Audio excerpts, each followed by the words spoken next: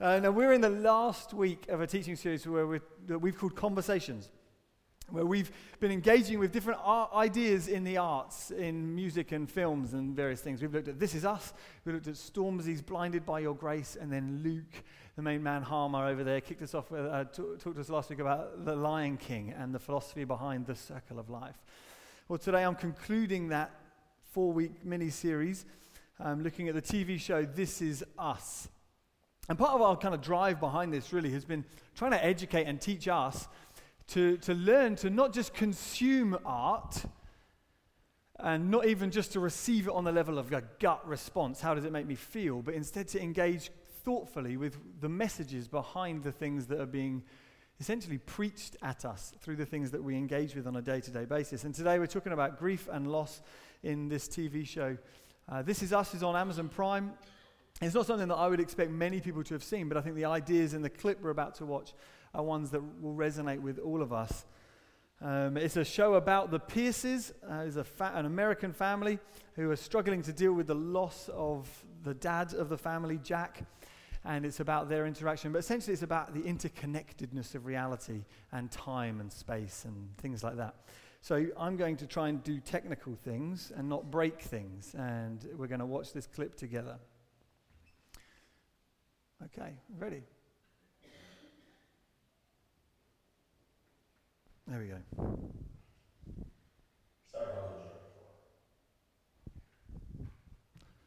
I should explain the background to the clip.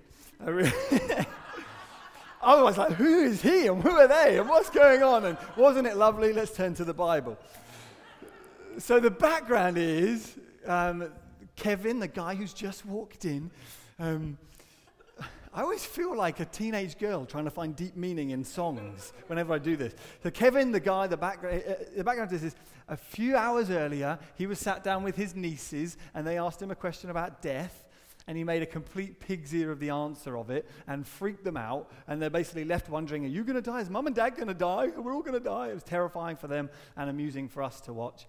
And then now Kevin comes to their room to make amends and to hopefully do a better job of explaining death and loss to them. And you'll see the scene cuts back and forth between images of other members of the family as well. Okay? I think that's enough. Let's see. It's I think, a moving and a beautiful explanation of things. And I think in a country that is increasingly secular, it's probably as close to a good news or a gospel that we can get when we think about death and what happens after we die. It's something that strikes a chord with you, whatever you believe, because it speaks to, I think, us as humans. But the ideas are very different to what the Bible might have to say about life and death, in part. And this week, you see, I'm not interested so much in critiquing the ideas, though, behind the scene, so much as I'm wanting to just try to create some space for us to think honestly and openly about grief and about loss. A friend once told me, or advised me, with my kids, he said, try to make sure that you're the first person who talks to them about sex. He said, if you can, try to talk to them before their parents do, before their teachers do, and even before, if you can help it, they start talking about it on the school playground. Because he said, whoever talks to them first about sex becomes the authority on sex in their life. I think the same can be said for grief and death and loss. And I think in the church, we can sometimes be guilty of not allowing ourselves to feel the full force of one another's grief enough. We don't do public lament well. And the Bible says that we're to mourn with those who mourn, which is hard to do well in public services. I think the noise of a Sunday gathering and the emphasis on celebration, it makes it hard for us sometimes to genuinely share painful stories and journeys that haven't resolved yet. It's hard to share them in the public arena.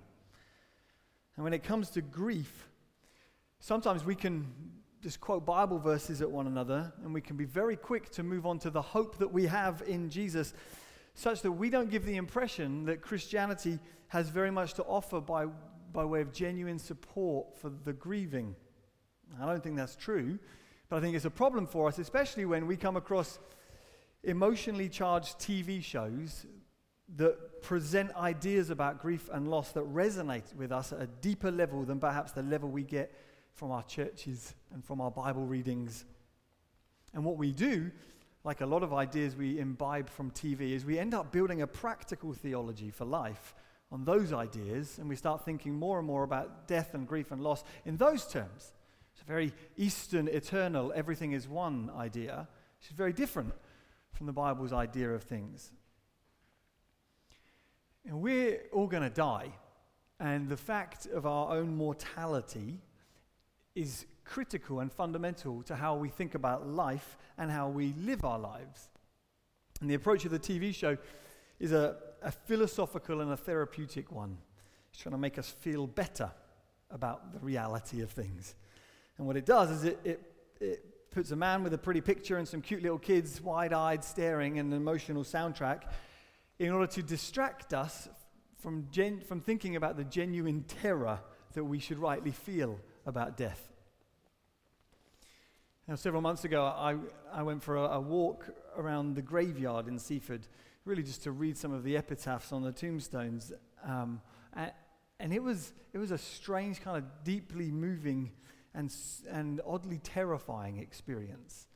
Like, it felt like I was reading these epitaphs one after the other, and in my soul, I felt like I was standing over like a chasm, an abyss that was ready to swallow me up. And my mind couldn't really get its head around the fact that that was my destiny as well, that one day I would be there, and someone would be coming to visit some memorial stone about me. I saw gravestones of young men who died in battle, age 21, age 19, age 25, one after the other. And then older people died age 64, died age 82, died age 36, my age. I think it's fair to say that on a spectrum of fascination with death at the one end, like the Victorians, or like these people in Indonesia I came across recently who visit their dead every year and take them out of a coffin to take photos and selfies of themselves with their dead relatives in order to feel their presence with them again. On a spectrum of fascination at the one end and complete denial and avoidance with death at the other, it's fair to say we are like right down this end. Our whole society emphasizes youthfulness and beauty and newness. And when we talk about the future is always awesome. It's always going to be better. By which, when we talk about the future, we presumably mean not too far into the future, because if we go too far into the future, we're in the grave. But the future is awesome. Now, I know in talking about this for many, maybe most of you in the room, grief and loss is not some theoretical, sometime in the future thing. It's a living and abiding, present and painful part of your story. And in talking about things today, I'm really not wanting to just pick at your wounds. In fact, I'm hoping to do just the opposite. Because I think by talking about and acknowledging our grief and our pain, hopefully in doing so, we also honor the memory of those that we've loved so much and love so much. I don't pretend to think I've suffered the intrusion of death too much into my life. But I have taken the funerals of quite a few people and lost loved ones in the church. And when I was 27, my dad died, which is an experience that, although the pain isn't as raw, the memories of that is still just as vivid.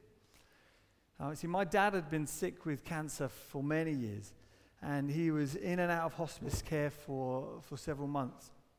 I can still remember the day I got the phone call from my mum to tell me that it was time to come home. I just put my son Riley in a carry sling. I was about to go for a walk when she called and she told me. And it was as though someone, bam, punched me in the stomach. I was just, in an instant, collapsed on the floor with just tears pouring on this little poor baby's head. There's a difference between knowing that someone's going to die someday and knowing they're going to die today. And despite our efforts as a family to get to him on time, he died 45 minutes before we arrived. I remember walking into the hospice. I was greeted by my mum, and she said to me, "He died at 3:00. And again, it was like a bam, a punch in the stomach, on the floor, grief.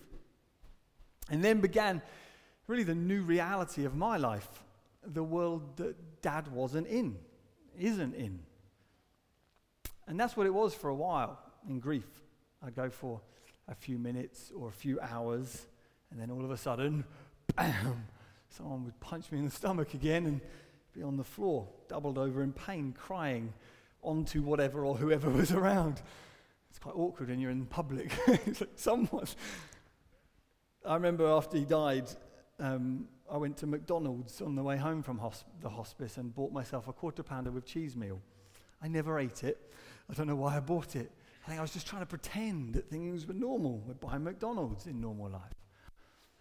In the weeks that followed my dad's death, I had an experience that I wasn't expecting. I felt as though a real part of me had actually been severed or amputated, chopped off. I felt like I'd lost a limb.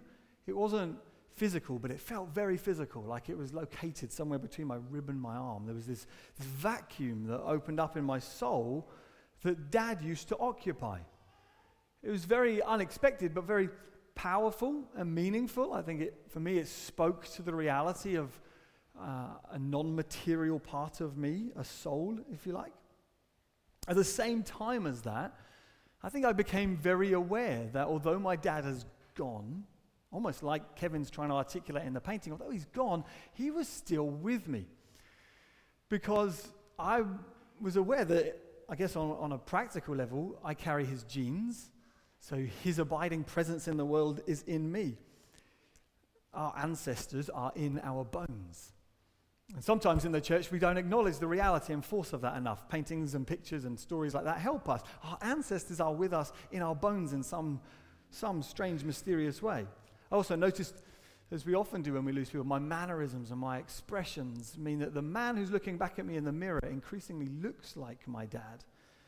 And by the sheer fact that my kids were calling me Dad meant that Dad, in some sense, was here. I got to play his part in the world. You see, those are thoughts that stay with me really 9 years after his passing. The description of life and death in the scene is a beautiful one. And if there's no God in heaven, maybe it is the most beautiful way we can spin the fact of death. I mean, there's no real life after death, as in a conscious, lived experience. But if the people live on in our lives, in the fabric of the universe, then we can take comfort from the fact that somehow they're still in the painting, aren't they? I mean, we've added our color to the painting. In that sense, he says, there's no dying. There's no you or me or them. There's just us. How very beautiful. How very Eastern. The trouble is, I think it's also very sentimental. And it doesn't really take the severity or finality of death seriously enough. Gone means gone. The world I'm in now is a world that my dad doesn't know, nor will he ever know. It all belongs to the future that he never got to see, and that hurts. No matter how much I listen to therapeutic statements of paintings like that, I feel an aching sadness that my kids will never know my dad. They'll never play games with him. He'll never teach them to change the oil in a car, which, let's be honest, they'll never learn from me. So they're done for. And simply saying he's part of the painting of life, I think, patronizes the fury that we rightly feel at the harshness and finality of death. On top of that, it's not really consistent with the soil of atheism that belief like that grows out of. It may be it may be helpful for the bereaved to picture reality this way, but from the point of view of the person who's dead, there's no painting, there's no conscious awareness of life. And that doesn't square with my expectation of what I long for in my soul. We have eternity, a sense of longevity built into our souls. You see, a more honest and probably accurate epitaph of life was one that was developed and used by many people in the ancient world, particularly Stoic, people who subscribe to Stoic philosophy. It's this one here. You can't really read that, I just thought I'd put a picture up. It says in Latin, I was not, I was, I am not, I don't care. That's perhaps a little bit too brutal, a little bit too stark for us sentimental modern types to really be able to handle. What tends to happen when we talk about death is that we either minimize its seriousness or we distract ourselves from having to think about it at all. Death. But here's a pretty picture and some wide-eyed kids. Look at them. Isn't it lovely? I remember when my dad died, a week later I went to see some friends and we were going on a squash tour in France. And they said to me, sorry to hear about your dad, mate. Enough said, yeah? Okay. Enough said, I guess. The great kings of the past look down on us from those stars, Mufasa tells Simba in The Lion King, which is a sentiment in the film that gets laughed at by his friends later and dismissed for what it is. It's just sentiment. It's a way of distracting yourself from the severity of death. See, our approaches to death often take the approach of like a palliative care nurse. We ease the pain that a person's feeling and we make them as comfortable as we can until the sadness passes and we feel desperately awkward if they cry in front of us. But let's be honest, there's no morphine that can fix this. Let's just take morphine because there's no plaster cast that can fix this. You've just got to put up with it. As C.S. Lewis, the writer of the Narnia stories, puts it, he says it doesn't really matter whether you grip the arms of the dentist's chair or allow your hands to rest in your lap, the drill drills on. That's what grief is like. But no matter what we think about death, whether we minimize it with talk of paintings or whether we distract ourselves from thinking about it, the French philosopher Pascal was right when he said this. He said, the last act is bloody, however pleasant the rest of the play. A little earth is thrown at last upon our head, and that is the end forever. And so we deny death, or we distract ourselves from thinking about death. Or the other approach that often people take is to rage against death, to deny it, to distract ourselves, or to defy it. Like the poet Dylan Thomas expresses it well. As he was reflecting on the approaching death of his own father, he wrote the poem, "Do not go gentle into that good night. Rage, rage against the dying of the light. Fight the impending, inevitable defeat. Fight it. Don't accept it." And this, in many ways, is the cycle of grief. A cycle that we see at play in whenever any major change occurs in our lives. We deny it, we distract ourselves from it, we defy it, until eventually we have to put up with it and accept it. All cheery stuff so far, isn't it? Now, but it's at this point I want to take us to the Bible. You see, Scripture, far from minimizing or sentimentalizing suffering, is actually painfully honest, whilst at the same time manages to find a genuine reason for hope. As Christians, we don't subscribe to that philosophy to its final degree. We have a different way of thinking about death, and I want to look at what that is together. I'm going to read for us a fairly lengthy chunk from a book called Lamentations, which is a lament, hence Lamentations. And it was written by someone who was experiencing immense suffering. His nation had been overrun by invading armies, and he was witnessing horrendous acts of brutality with his eyes. And he writes about this. In fact, it's a book that I used to read regularly whenever I was feeling down, because you kind of identify with it. And I'm going to sit down, because I'm not going to put it up on the screen, because I don't really want you to just read along. I want you to almost feel what he says and feel it. I am the man who has seen affliction under the rod of his wrath. God has driven and brought me into darkness without any light. Surely against me he turns his hand, again and again the whole day long. He has made my flesh and my skin waste away.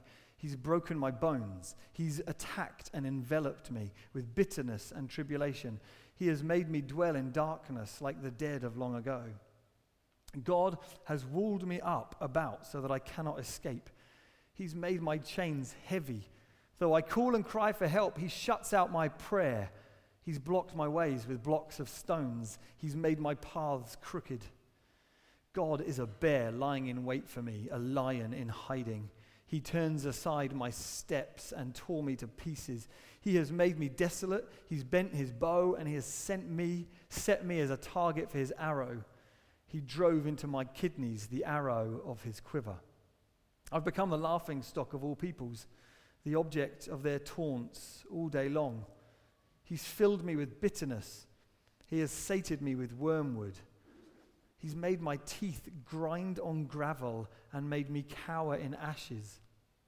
My soul is bereft of peace. I've forgotten what happiness is. So I say, my endurance has perished, so as has my hope from the Lord. I think there's rarely been, a more honest description of the pain of suffering and grief than words like that. Calls God a bear lying in wait, someone who drives arrows into his kidneys. When he says, my teeth grind like on gravel, we can almost feel it. I've forgotten what happiness is. Which, when you're in the throes of grief, literally being thrown across the floor from one day to the next, talk of colourful and eternal paintings doesn't really help. But you see, this I can identify with. I've forgotten what happiness is. But the reading doesn't end there. Remember my affliction and my wanderings, the wormwood and the ghoul. My soul continually remembers it and is bowed down within me. But this I call to mind, and therefore I have hope. The steadfast love of the Lord never ceases. His mercies never come to an end. They are new every morning. Great is your faithfulness. The Lord is my portion, says my soul. Therefore I will hope in him. The Lord is good to those who wait for him, to the soul who seeks him. It is good that one should wait quietly for the salvation of the Lord. It is good for a man that he bear the yoke in his youth. Let him sit alone in silence when it is laid on him. Let him put his mouth in the dust. There may yet be hope. Let him give his cheek to the one who strikes, and let him be filled with insults. For the Lord will not cast off forever. But though he cause grief, he will have compassion according to the abundance of his steadfast love. For he does not willingly afflict or grieve the children of men. Something changes in the reading. Daylight breaks in. And it's not because his circumstances have changed. It's not because he's taken a painkiller. He reminds himself what he knows about God. He reminds himself of God's dealings with his people in the past and of his own experience of God in the past. The Lord will not cast off forever, he says. He will have compassion according to the measure of his overflowing, abundant, steadfast love. For he does not willingly afflict. Does not willingly afflict. Therefore, there is cause here. God is not uncaring or unfeeling.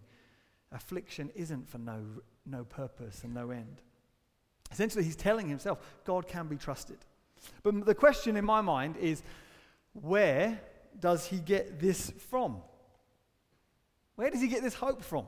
You see, I think the approach of the TV show is almost entirely natural. It's a natural way of thinking about death. It's a looking around at the world, examining our souls, coming to terms with grief and going, okay, maybe life's like this. It's natural. But when someone claims that there is a conscious life after death, that's not natural. Because you look at a dead body, there's clearly no conscious life. So to believe in a conscious existence beyond the grave requires not a natural assessment of the world, it requires a statement of faith. Where is he getting his faith from to make statements about God's unfailing love that will hold him? See, the Bible isn't natural. You can't arrive at the truths in this book just through meditation on the world. Something else happens. So why does the writer, and why do Christians everywhere seem to think about things differently? I don't think as Christians we're naive or sentimental. This certainly isn't a naive or sentimental assessment of suffering. It's not just wishful thinking, as a lot of perhaps new atheists would have us think, oh, religious people are just wishful thinkers. They want a sky fairy, so they've invented one. Now, that is a lot more comforting. This, an idea requires faith and guts and determination to hold on to it, sometimes in the face of evidence against it, in the brutality of the world and the way that people treat one another. And what's more interesting to me is that in the Old Testament, there is very little focus on heaven. I don't know if you've read it, but in the Old Testament, they talk very little about the afterlife. In fact, in the Old Testament, the lives of the people who lived were more concerned with, almost like the stuff in the story, they're more concerned with their legacy, their ancestors, what's going to happen to them in the land after they've died. But despite that being that was also the focus of ancient civilizations, I should say. See, ancient people either held to that idea, which is quite a quasi-Buddhist idea, or they held to a kind of Shadowlands existence, that when you die, you have this kind of non-real but kind of floaty existence outside of the body. But it wasn't a real existence that you could therefore say you knew and you learned and you grew and you changed after death. That's what the ancient civilizations believed. But the Jews, the people of the Bible, started to believe something different. Why? What happened? And this, for me, is what I find very exciting, because Jewish people started to believe that not only was God going to raise them back from the dead and place them in a new creation, Jewish people believed that they could trust God and they could approach death confidently, to the point that you have, prior to Jesus, some people giving themselves as martyrs, not to destroy the infidels and to redeem their soul. They were giving themselves as martyrs to the occupying enemy forces in their day, out of the conviction and belief that God loves me so much, he will raise me from the dead. Where does that come from? It's not natural. What happened? What changed among the Jews, what made them different, was that God, the Creator, the God in time and space and human history, spoke. And then he acted. Though outside the universe, God entered it. The author wrote himself into the story of the human race. And what he did was he made a promise to a people. God made a promise that he would be their God and that he would remain faithful to them as long as they both shall live, like a marriage contract or covenant. Then, what the Jewish people saw after that promise was made was that, we call it the stories of the Old Testament, what they saw was that God never left them throughout all of their troubles, and that God always seemed to manage to bring hope out of hopelessness and life out of death. Because he made this promise, that's how he acted to them. And so he began with an elderly man whose wife couldn't have children. There was no life. And then God brought life. They saw a man who was betrayed by his brothers and left for dead in an Egyptian prison. They saw him brought to life again and exalted to a place of prestige and honor in the Egyptian society. Then, when they were slaves in Egypt and on the brink of extinction, God suddenly sent a rescuer who brought them out of death and into life again. Then, when they were overrun by invading armies and disintegrating as a society, he raised up leader after leader after leader who restored order and brought them back to life and death. The Jewish people were positioned in the crossroads of the ancient world. They had the big empires of Egypt in the south and Assyria in the north, and you had these tiny little tribes people, the Israelites, in the middle. These people that, by all accounts, should not exist. And time again, they came very close to extinction through genocide and other factors. And God, time and time again, brought them from death to life. Now, what that does to the psyche of a people, as they reflected on that, they began to see God's love for us. His commitment to us is so strong. The chances are not even death will separate us from him. And then their songwriters started to come up with songs about it. Psalm 73 says, "My flesh and my heart may fail, but God is the strength of my heart, and he's my portion forever." And then Psalm 49, those who trust in themselves will find decay, but God will redeem me from the realm of the dead. He will take me to himself. The historian and theologian Tom Wright, he says, it was this personal experience of God's love, rather than any theory about humans being immortal, that gave rise to the suggestion that God's faithfulness would, after all, be known, not only in this life, but in life beyond the grave. You see, because that's who God is, that's what our hope is. And that's why when there came a man, a righteous, pure, holy man who loved God with all his heart, who never sinned and who trusted God even to the point of death, Psalms like Psalm 16 prepared us for what would happen to him. It says, you won't let your Holy One see decay or abandon his soul to the grave. And so God raised this man, Jesus, from the dead as a way of showing what he will do for all of those who hope in him. God wouldn't allow Jesus' body to see decay. God doesn't lose his grip on those he loves. You see, we sometimes think that faith, being a Christian, is about us holding tightly onto God. We talk of people losing their faith. Like, I lost my grip on this way of seeing reality. I lost my faith. I've lost my grip. We try to live for God, but the confidence of the Bible is a confidence that comes from a different place. God has a grip on us. God loves us. God doesn't lose those he loves. When someone we love dies, we talk about losing them. I'm sorry for your loss, we say, because it is a loss. It's a loss for them. We loved them. I loved my dad, but my love for him wasn't strong enough to be able to stop me from losing him. Like a bar of soap, the tighter we try to hold on to the people that we love, the more likely it is they'll slip out of our hands and disappear. It's not like that with God. What for us is a loss, for God is a gain. You see, when Jesus died on the cross, he defeated the enemies of Satan and sin. And when he rose to life on Easter Sunday, he defeated the grave, death itself. So that no longer would death be something that needs to terrify us as though it cuts us off from God, but that we could all of us see death is now just a servant to usher us into God. It's a servant that's under God's control now. Like a house butler who ushers the guests in to meet the master of the house, death has become like that for us. In leaving this world, we are welcomed into the courts of the King. And we see the one who loves us and comes to greet us running like the father from the story of the lost son, running to be with us. So in the New Testament, we find the Apostle Paul saying in Philippians, for me, to live is Christ, but to die is gain. Because I know the strength of my God's love and what he'll do for me.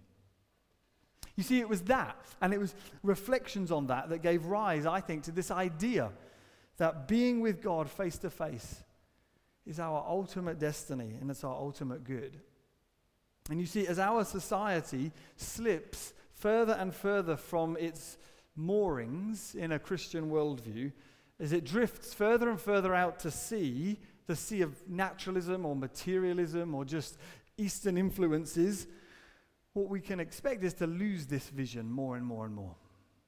But it must never be the case in the church. Because in the church, we're not just pie-in-the-sky idealists who think, wouldn't it be nice if there was a life after death? Let's try hard to believe it. Try really hard.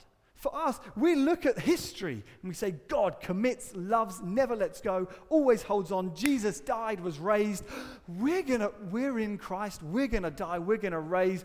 Goodness me, my loved ones, they're gone, but I can trust them to the loving hands of a good Father. This I call to mind, and therefore I have hope. Here is love, vast as the ocean. Loving kindness like a flood. When the Prince of Life my ransom shed for us his precious blood. That's where our hope comes from. So although it's therapeutic and it feels nice to listen to stories of paintings and an eternal existence in the painting, it's a lot more biblical and it's a lot more hopeful and strong to trust in the strength of the grip of a loving Father. Let's pray.